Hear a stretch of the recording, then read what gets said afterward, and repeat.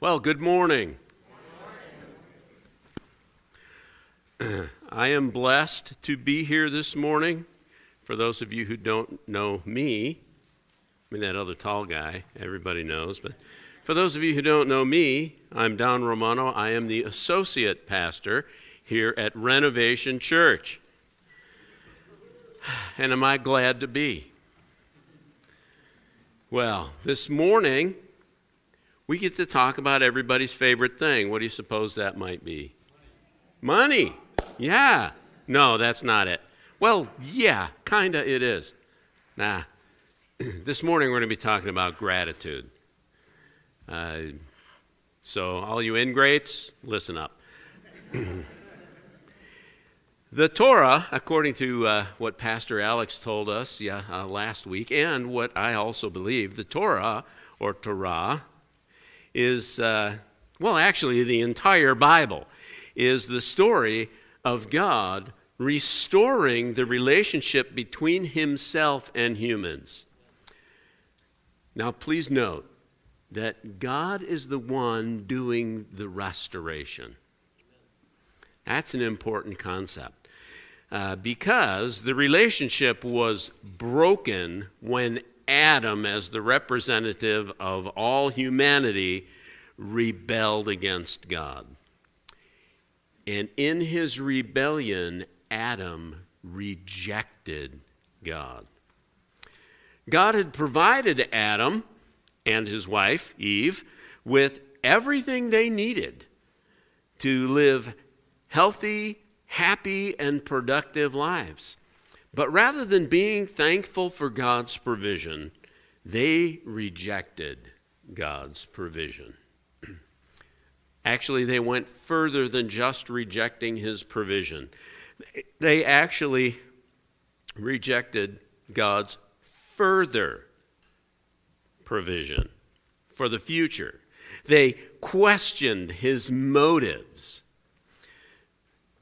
They actually doubted God's integrity and undermined his rights as the designer and creator of the universe, and they usurped his authority over their lives. So it was a big deal. God had warned Adam in advance that the results of this kind of behavior would be death. So from that point on, angels, big angels, with flaming swords, not just swords, with flaming swords, they stood guarding the way back to God and actually back to life. With that powerful and fearful illustration in front of him, Adam finally began to understand the separations that his sin had caused, and also the hopelessness of trying to get back all that he had lost. And so we're left with Adam and Eve at the entrance to the garden, which had become their exit, with two angels guarding the way back in. Hopeless, probably afraid for the first time in their lives, definitely apart from God's help, and alone.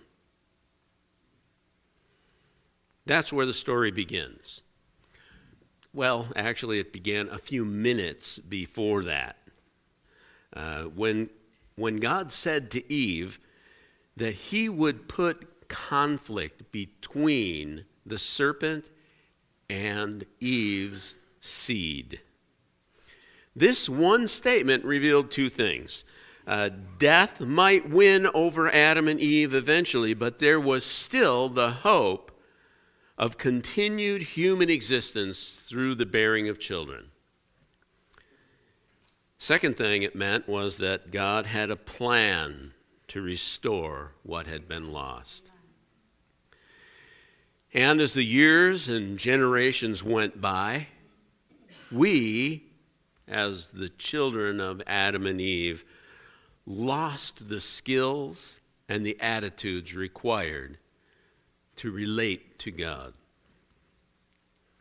The Torah, including Leviticus, is the story of God retraining people for relationship with him.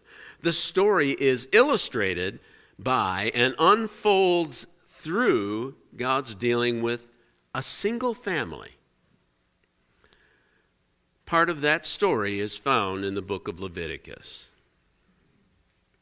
Now, by the time the events that were recorded in Leviticus took place, the family in the story had grown from Adam and Eve to, well, a lot of souls. And they, as a nation, have been camped at the foot of Mount Sinai, the mountain of God, for a year. 1 year before, they crossed through the Red Sea. And they saw the armies of Egypt drown right behind them. They walked to the foot of Mount Sinai, watched Moses climb up, and 40 days later, they built a golden calf. Since then, they've been collecting materials in that year. They've been collecting materials and crafting those materials into parts for a great tabernacle. They've also been protected from the scorching sun by a cloud, and both warmed and illuminated at the dead of night by a pillar of fire. By the way, they also saw the mountain smoking, burning with fire, covered in thick smoke and clouds, with lightning and thunder continuously sounding. Oh, and don't forget the earthquakes, because the mountain shook at the presence of God, and they were afraid to go near the mountain for a year, or even afraid to hear God speak to them. They said to Moses, "You go talk to him, don't let him talk to us." See, the weight of God's presence, that is, his glory, was felt by every one of them every day. And up to this point, they hadn't even had to worry about getting food for themselves. God had fed them every day. They were totally dependent on God for everything, and he never let them down. Now, a year later, or through a year of experiencing all these things, the tabernacle they had been preparing is finally built. And the glory that had shaken the mountain and filled it with smoke moved into the tent they had made. God moved from the top of the mountain to the big tent in the middle of the group. From inside that tent, God spoke. And he is speaking to Moses in the book of Leviticus. But what he is doing is telling the people about the proper way to draw near to him through the making of sacrifices.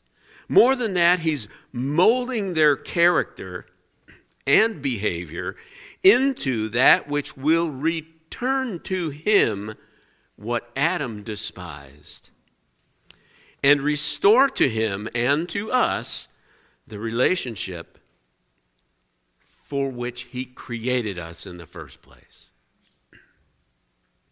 The question for us is, what are we supposed to learn from Leviticus 2 today? So we should probably pray and ask God to let us in on the secret.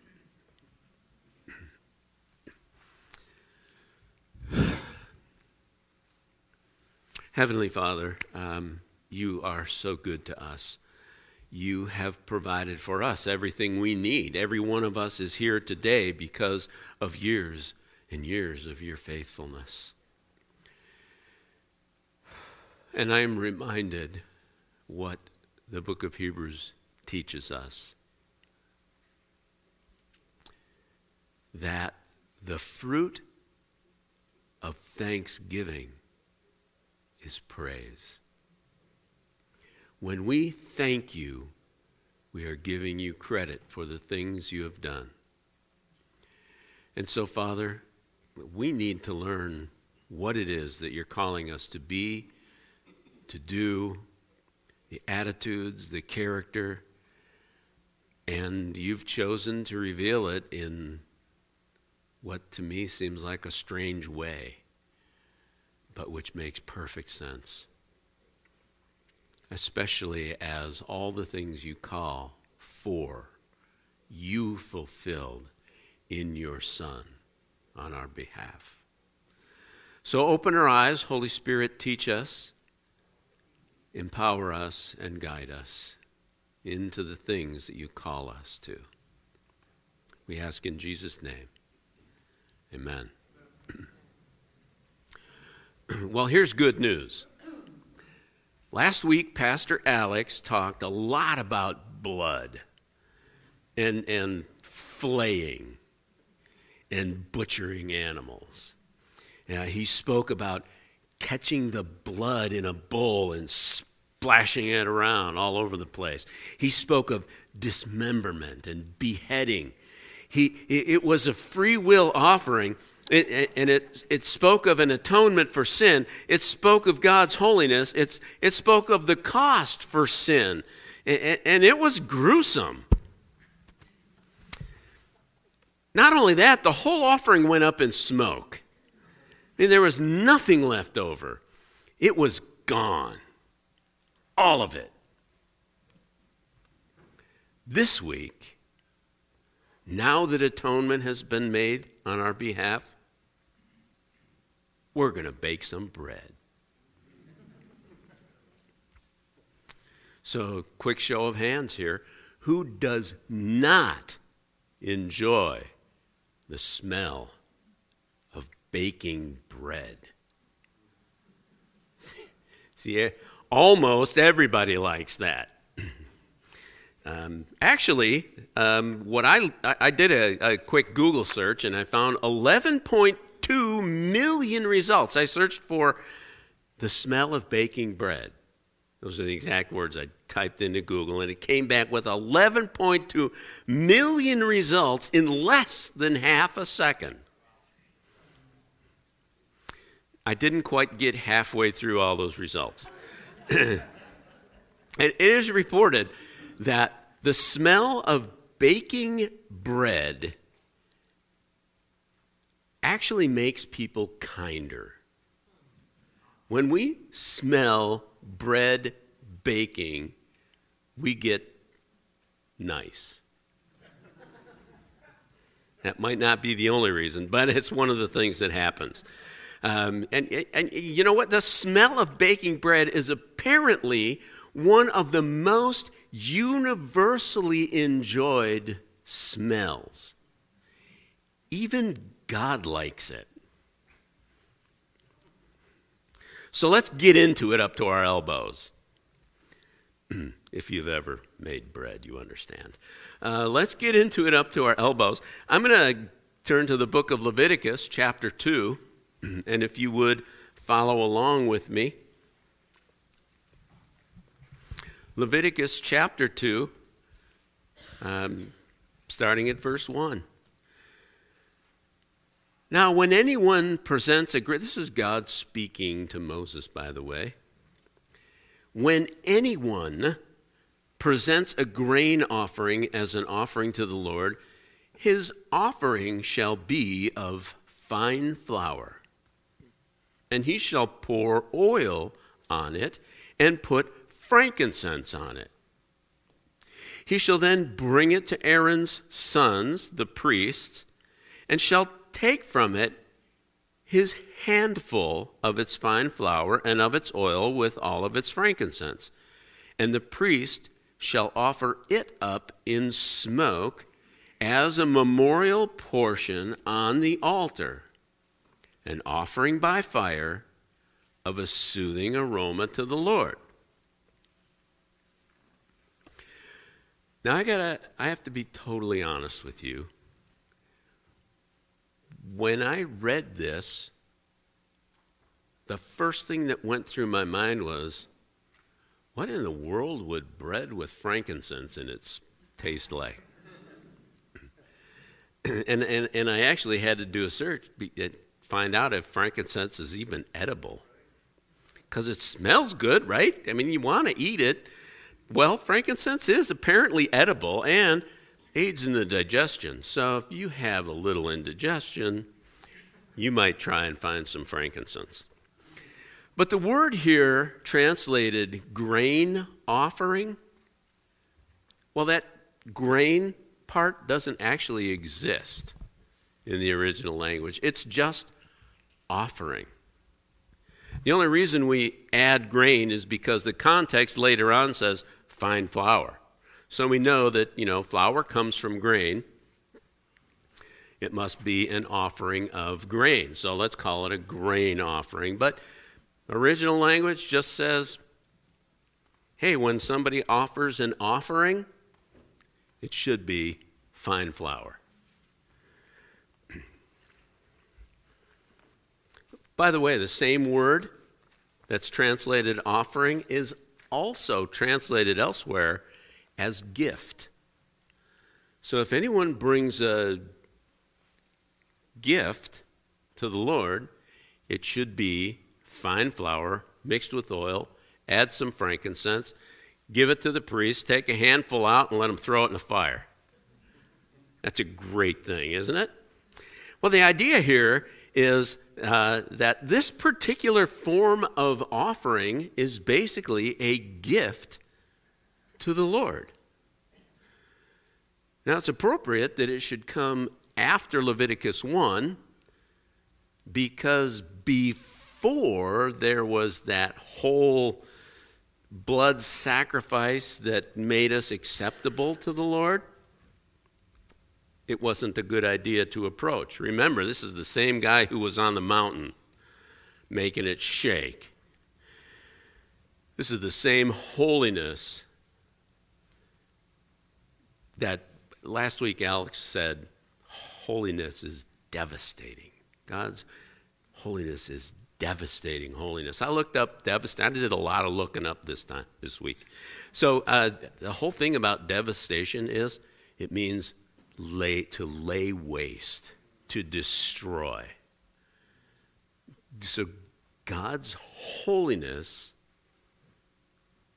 can destroy. And one of the things Alex related to was that sin in God's presence is so affected by his holiness that it is obliterated. The sin is obliterated. Because God will not abide sin. He will not allow it to be there. And it's his holiness that devastates sin. So it's kind of a crazy thing that you would think, oh, well, I'm a sinful person. Let me take a handful of flour and throw it in a fire at God's feet. I mean, that's just kind of a crazy thought. And so when I prayed a little while ago, I said, the method just doesn't make sense to me, except that it makes perfect sense when we understand God's perspective. So that's what it is. A gift, an offering to the Lord. Bring fine flour mixed with oil, some frankincense, give it to the Levite, give it to the priest, take a handful of it out and let him throw it in the fire and burn it up. It'll be smoke. You can't use that part, but look at verse 3. If his offering is a burnt offering from the herd, that was chapter 1. Let's go to chapter 2. The remainder of the grain offering belongs to Aaron and his sons. It's a thing most holy of the offerings to the Lord by fire. So last week, the free will offering, the blood and guts offering, was consumed completely, 100% in the fire, nothing left over for anybody to eat. But this offering, there's only a small portion of it taken out. Actually, we'll see in a minute that portion is called the memorial portion. And it's thrown in the fire. By the way, I'm not sure you understand, but when God and Moses were talking together before this, back at the burning bush, Moses asked God, what should I say is your name? When they ask me, who should I say sent me? And the Lord's response was, my memorial name. Tell them I am sent you. But later on, when it became Jehovah, it was, this is my memorial name. This is the way I will be remembered by you. This is going to be the familiar part of me. You're going to say, Jehovah did this or that, and that will be a memorial to me. So when the Levites take a memorial portion of this flour and throw it in the fire, that is the portion that remembers what God has done. And what is it God has done? Now, once again, some things here just didn't make sense to me, because I'm thinking, okay, where are they going to get the flour? Because where are they? They're in the wilderness at the foot of Sinai. How much grain are they getting? They're not. They're getting manna, right? So all of this stuff kind of looks to the future, but it also looks to the past. Because when you carry it there, you've already got it, right? When you're carrying flour up to the fire or up to the altar in order to be sacrificed, you've already got it. God has already provided it. Now, maybe they carried some from Egypt with them. Maybe at the foot of Sinai for a year, they went out and traded with peoples nearby and got some grain. I don't know. I don't have that answer. Scripture doesn't tell us. But when you desire to give a gift to the Lord, bring this fine flour, mixed with oil, mixed with frankincense. Burn some. Give the rest to the Levites. Well, another interesting thing happens here in verse 4. It says, when you bring an offering of grain baked in an oven, it shall be unleavened cakes of fine flour mixed with oil, or unleavened wafers spread with oil. So this same flour could be mixed, turned into bread, and baked before being brought for a sacrifice. Now, bread I can relate to because I'm Italian, and we eat a lot of bread, and pasta, and potatoes, and if it's starch, and oil I can relate to because, same reason. But what struck me at this point is that God is not just calling for incensed flour with incense in it. He is also providing for the priesthood. He's giving to Levi and the sons of Levi what they need to live. And when it becomes, chapter 2, verse 4, an offering of grain that's baked in an oven, make cakes out of it. Make pita. In verse 5 it says, if your offering is a grain offering made on the griddle, I'm kind of like, okay, God wants the Levites to eat pancakes too, right? If it shall, in verse 6, break it into bits, pour oil on it, it's a grain offering. But in verse 7, if your offering is a grain offering made in a pan, I think, okay, wait a minute, is to us a pan and a griddle, they both pancakes in here, pancakes in there? But then I thought, no, maybe that's something more like, I don't know, deep dish pizza, because that's what we make in a pan with flour, right? So, but what is it? What is it? It's just another form of God providing for his priests. In verse 8 it says, when you bring in the grain offering which is made of these things to the Lord, It shall be presented to the priest. He shall bring it to the altar. The priest then shall take from the grain offering its memorial portion, whether it's a pile of flour, a pancake, a deep dish pizza, or a pita bread, whatever it is.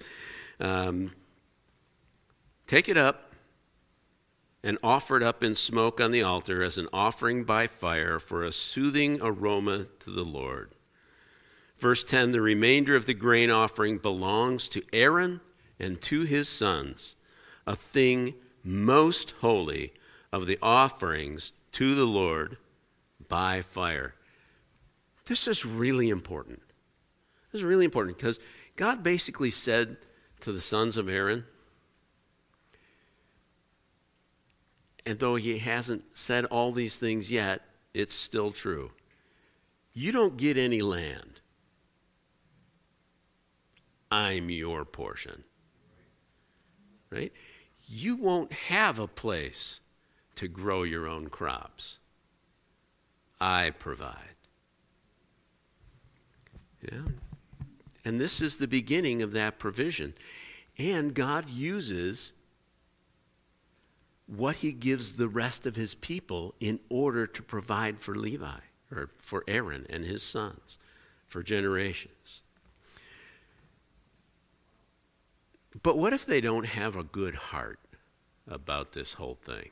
What if the people go like, I worked hard to raise that grain. I'm not going to grind it, turn it into a deep dish pizza and deliver it to the priest? What if our heart is not right? God's provision suffers, and we suffer. We actually, if we have that wrong attitude, become a lot like Adam, who despised what the Lord was doing, called his motives into question, even accused him of withholding. Is it true? Did God really say? Now, yeah, those are the words of the devil. But who reacted? Who responded to those words? Leviticus 2:11. No grain offering which you bring to the Lord shall be made with leaven, for you shall not offer up in smoke any leaven or any honey as an offering by fire to the Lord. So this is interesting because, of course, we've probably heard 100 times, leaven is a representation of sin. When sin creeps in, it kind of moves through everything and destroys. Right? It is about decay. But what about honey? Honey is like a clean food. It's a good thing. Why not offer up honey in the sacrifice? Well, there's two reasons. Because honey is sweet, and sweet causes fermentation. So if you have flour with honey in it, or bread with honey on it, it can actually spoil. You call it spoil, or ferment. But also, honey, if it's burned, gives off an acrid smell. So if this is supposed to be a sweet-smelling aroma for the Lord, honey would wreck it. So, no honey.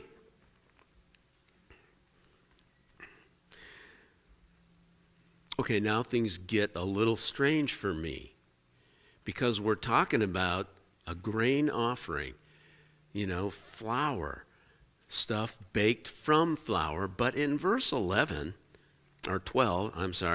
as an offering of first fruits, you shall bring them to the Lord, but they shall not ascend for a soothing aroma on the altar. Every grain offering of yours, moreover, you shall season with salt, so that the salt of the covenant of your God shall not be lacking from your grain offering. With all your offerings, you shall offer salt. So the first thing I thought was, wait a minute, first fruit? Because I know the end of the story, I know that first fruit's going to come up again. And there's actually a time during the harvest season when the first fruits, the first things to get ripe, get brought to the altar for sacrifice. Olives. I don't know. Asparagus. Who knows? Whatever they were growing, whatever crops they were able to raise, whatever got ripe first, they would take and bring to the Lord as an offering. And that would not go up in smoke, it says, but get offered and become the food of the priests. I keep wanting to say Levi, even though we're moving ahead here. The sons of Aaron, the priests, eventually the Levites. This became their food. It's how God provided. So God didn't just provide bread and water, say, okay, guys, have a ball. No, he produced everything that they could love, enjoy. I mean, if you had olives and you pressed oil out of it, you know what? Bring it to the priest. Bring him the best. Bring him the first. Why would we do that? I mean, why would God even ask for this? Yes, he wants to provide for those who are working at his command. But there's another reason. What I said going into this was that, and what Alex told us last week, is that God is actually training people to be in relationship with him. And one of the things he calls for is a thankful heart. Gratitude. Adam was an ingrate. The evidence is all there. It's not my judgment. Adam was not grateful to God for what God had done. In fact, Adam ended up not only accusing God, but of basically saying, don't tell me what's good. I'll be the judge of that.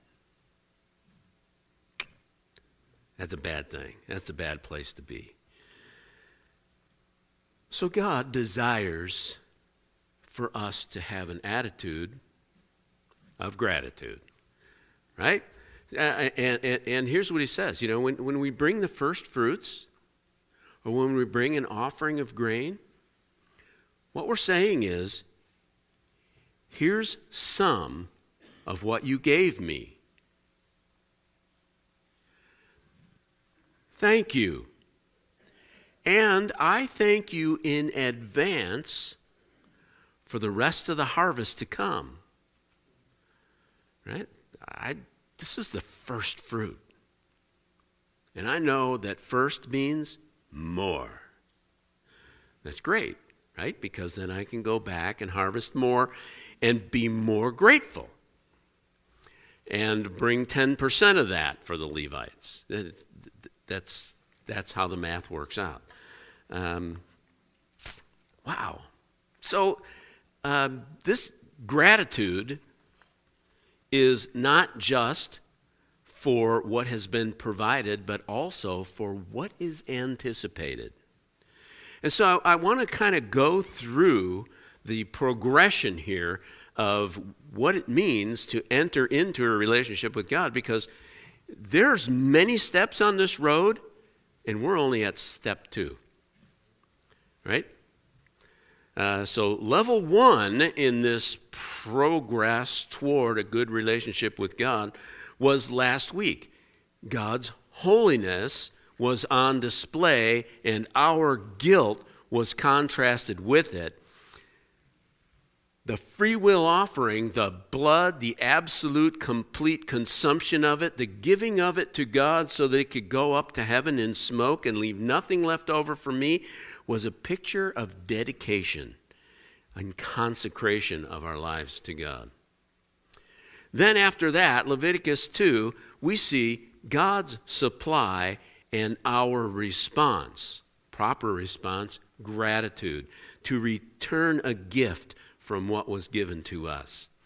what we're going to see later, maybe next week, is that starts to spill over into fellowship.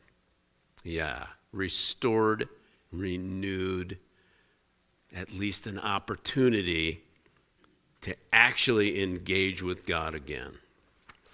Okay, so all these things are fun and interesting, especially the deep dish pizza part, but so what? What are the secrets that God is revealing to us this morning? Well, part of it is that gratitude is to be expected by God, gratitude on our part. And I actually want to show you how God relates to gratitude. I'm reading from Psalms, many Psalms. This is actually a search result. I did a search for thanks and praise, both together in the same verse. And I just limited it to Psalms because we can only be here until we pass out from hunger. And what I found are these things, just from Psalms.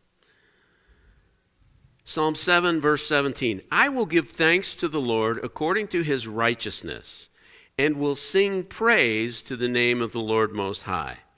Psalm 18, 49, therefore I will give thanks to you among the nations, O Lord, and I will sing praise to your name. Psalm 30, verse 4, sing praise to the Lord, you his godly ones, and give thanks to his holy name. By the way, that's just a little of what he expects from us. Psalm 30, verse 12, that my soul may sing praise to you and not be silent, O Lord my God, I will give thanks to you forever. Psalm 33, 2, give thanks to the Lord with the lyre, sing praises to him with a harp of 10 strings. And it goes on and on and on, but it's all summarized in the book of Hebrews, the passage that Debbie read at the very beginning. Hebrews 13, verse 15, this just blew me away. Through him then, that would be through Jesus Christ, let us continually offer up a sacrifice of praise. Well, that makes sense. That's what we do, right? We praise God. But what it says is a sacrifice of praise to God, that is, a sacrifice of praise is the fruit of lips that give thanks to his name. So basically what's happening is this. When you say, thank you, God, for, and then you, whatever it is you're thankful for, you are recognizing that it's God who gave that thing. When you say thank you, you are giving him praise. You are praising him for his provision. You are praising him for his supply. You are praising him for his thankfulness, for his faithfulness. We're the ones who are thankful. He's the one who's faithful. We are thanking him, and in thanking him, we are praising him for being consistent to fulfill his promise. For the fact that when we didn't deserve it, he did good things for us. Thankfulness, giving thanks, is praising God. So in all these Psalms, when he says, I will praise, I will give thanks, he's saying this is the way that I worship you. I praise you by giving thanks. So you see, gratitude, the attitude that leads to thanksgiving, gratitude is hugely important in our relationship with God. By it, he receives praise. He is honored. He receives glory from us. But also by it, we see ourselves the way we are. 2 weeks ago I said, mourning is figuring out what's inside, getting it out, looking at it, identifying it correctly, and dealing with it.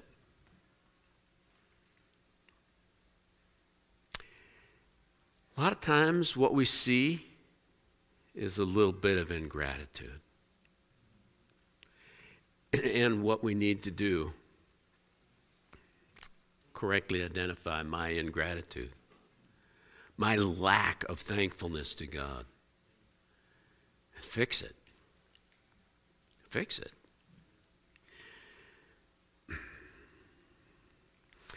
I want to read to you an interesting passage. It's just another thing. I was blown away a lot this week as I looked through these things. But 1 Kings chapter 17, beginning at verse 9. What's going on is that Elijah, at God's command, just called for a drought for 3 years. And God said in verse 8, the word of the Lord came to Elijah saying, "Arise and go to Zarephath, which belongs to Sidon, and stay there. Behold, I have commanded a widow there to provide for you." So he arose and went to Zarephath, and when he came to the gate of the city, behold, a widow was there gathering sticks. And he called to her and said, "Please get me a little water in a jar so I can drink." As she was going to get it, he called out to her and said, "Please bring me a piece of bread in your hand." But she said, "As the Lord your God lives, I have no bread, only a handful of flour and a little oil in a jar. And I am gathering a few sticks so I can go in and prepare for me and my son so that we may eat it and die. We're going to starve." Elijah said to her, "Do not fear. Go, do exactly what you said, but make me a little bread cake from it first, and bring it out to me, and afterwards you may make one for yourself and your son. For this is what the Lord, the God of Israel, says, the bowl of flour will not be exhausted, nor shall the jar of oil be empty until the day that the Lord sends rain on the face of the earth."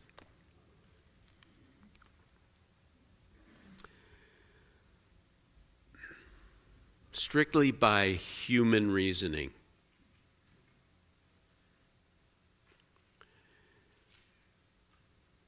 she was giving everything she had to live on.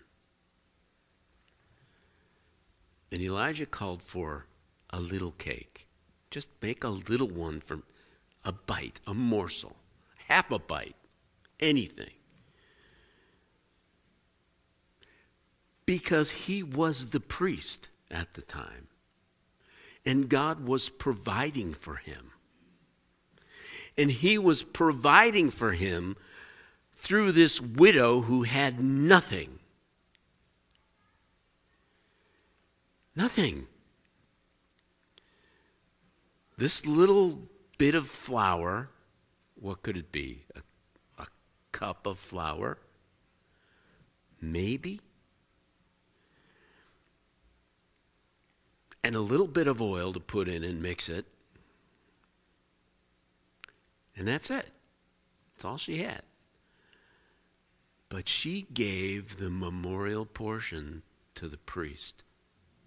And for her, it was good as up in smoke, not coming back to her. This is a picture of this grain offering that the Lord's asking for. And what it revealed, I don't know how I get there from here. Because what it looks like to me is she's already resigned. God's not providing more. This is what there is. But she, at the word of the prophet, obeyed. She did what she was called on to do. And let me guess that, although it doesn't say it, every time she went back to that jar of flour and oil and found something to eat in there, she was thankful. Because she knew she didn't put it there. The Lord put it there.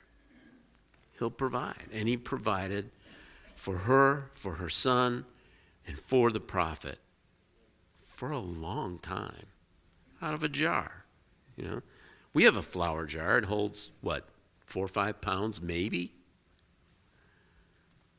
It's got to hold less than 5 pounds, because a 5-pound bag, there's always a little left in the bottom and ring. Because I know that. I see it in the cabinet all the time. But this is it. This is the picture, when we have nothing left, even what we have is from God. And we need to praise him for it. We need to give him the credit, honor him. That's one of the things we do at our meal is say the same stupid prayer every time. I mean, I say that because I know that's how it feels. We say, I don't know, God, you're great, God, you're good, and we thank you for our food, amen, right? Or in our case, it's, God, thank you for the way you provide for us. You give us a house over our head. You give us clothes to wear, a job. Our bills are paid. You provide everything for us. And though we mean it, it's just the same thing every time. Well, you know what? This offering was made again and again and again. And it doesn't get old. Because it's not about saying the words. It's about the heart that expresses gratitude. So, what does that mean for us? Wow. It means take inventory. Take inventory. Find out about yourself. Am I grateful? Am I grateful to God? Do I really thank him, or do I just say the words? Because the building on what he's created in this foundation is the fellowship. The fellowship hasn't happened yet. The sacrifice is made. The way is set. The way is prepared. The heart of gratitude has an open door to receive, and so now the pathway is established. But the fellowship hasn't taken place yet. We're going to have to wait for next week for that one. So working up to that, just ask yourself, do I really trust God? Am I thankful? Or am I just going through the motions? Take it out, look at it, identify what's really there, and deal with it the right way. That's the big so what. And actually, there's just so many ways that when we go to communion, which we're going to do right now, by the way, when we go to communion, we are living out this illustration in so many ways, because communion recalls for us what Jesus has done. And what we find out in the Old Testament is that he's the Lamb of God. This sacrifice that he's about to point to makes the way between God and us. And later on, it's spoken of in the New Testament as The dividing wall is broken down. The curtain in the temple is ripped in half so that now there's nothing separating us from God because of this sacrifice. It's an amazing thing. And it has to do with bread and with the fruit of the vine. We are, Paul calls himself, the first fruits. He who believed in Christ at that time, he was like the very beginning of the harvest. A few people were saved, like 6,000 in one day. But compared to everyone who's saved now, that was the first fruits. The harvest is plentiful, and it goes on and on and on. And we cannot enter into reaping the harvest if we don't have grateful hearts built on this exact situation. In 1 Corinthians 11, 23 through 26, Paul says, I received from the Lord what I also delivered to you, that the Lord Jesus on the night he was betrayed took bread, and when he had given thanks, he broke it. I'm going to go this way. He broke it.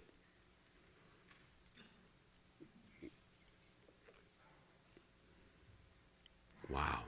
And he said, this is my body, which is for you. Do this in remembrance of me. And in the same way, he took the cup after supper, saying, this cup is the new covenant in my blood. Drink it. Drink it. This is, okay, I love to cook for my family. And you know what I love to do more than cook for my family? Watch them eat it. As often as you eat this bread and drink this cup, you proclaim the Lord's death until he comes. I don't know about you, I am thankful to be in the harvest. I'm thankful to be some of that which was collected and given to God.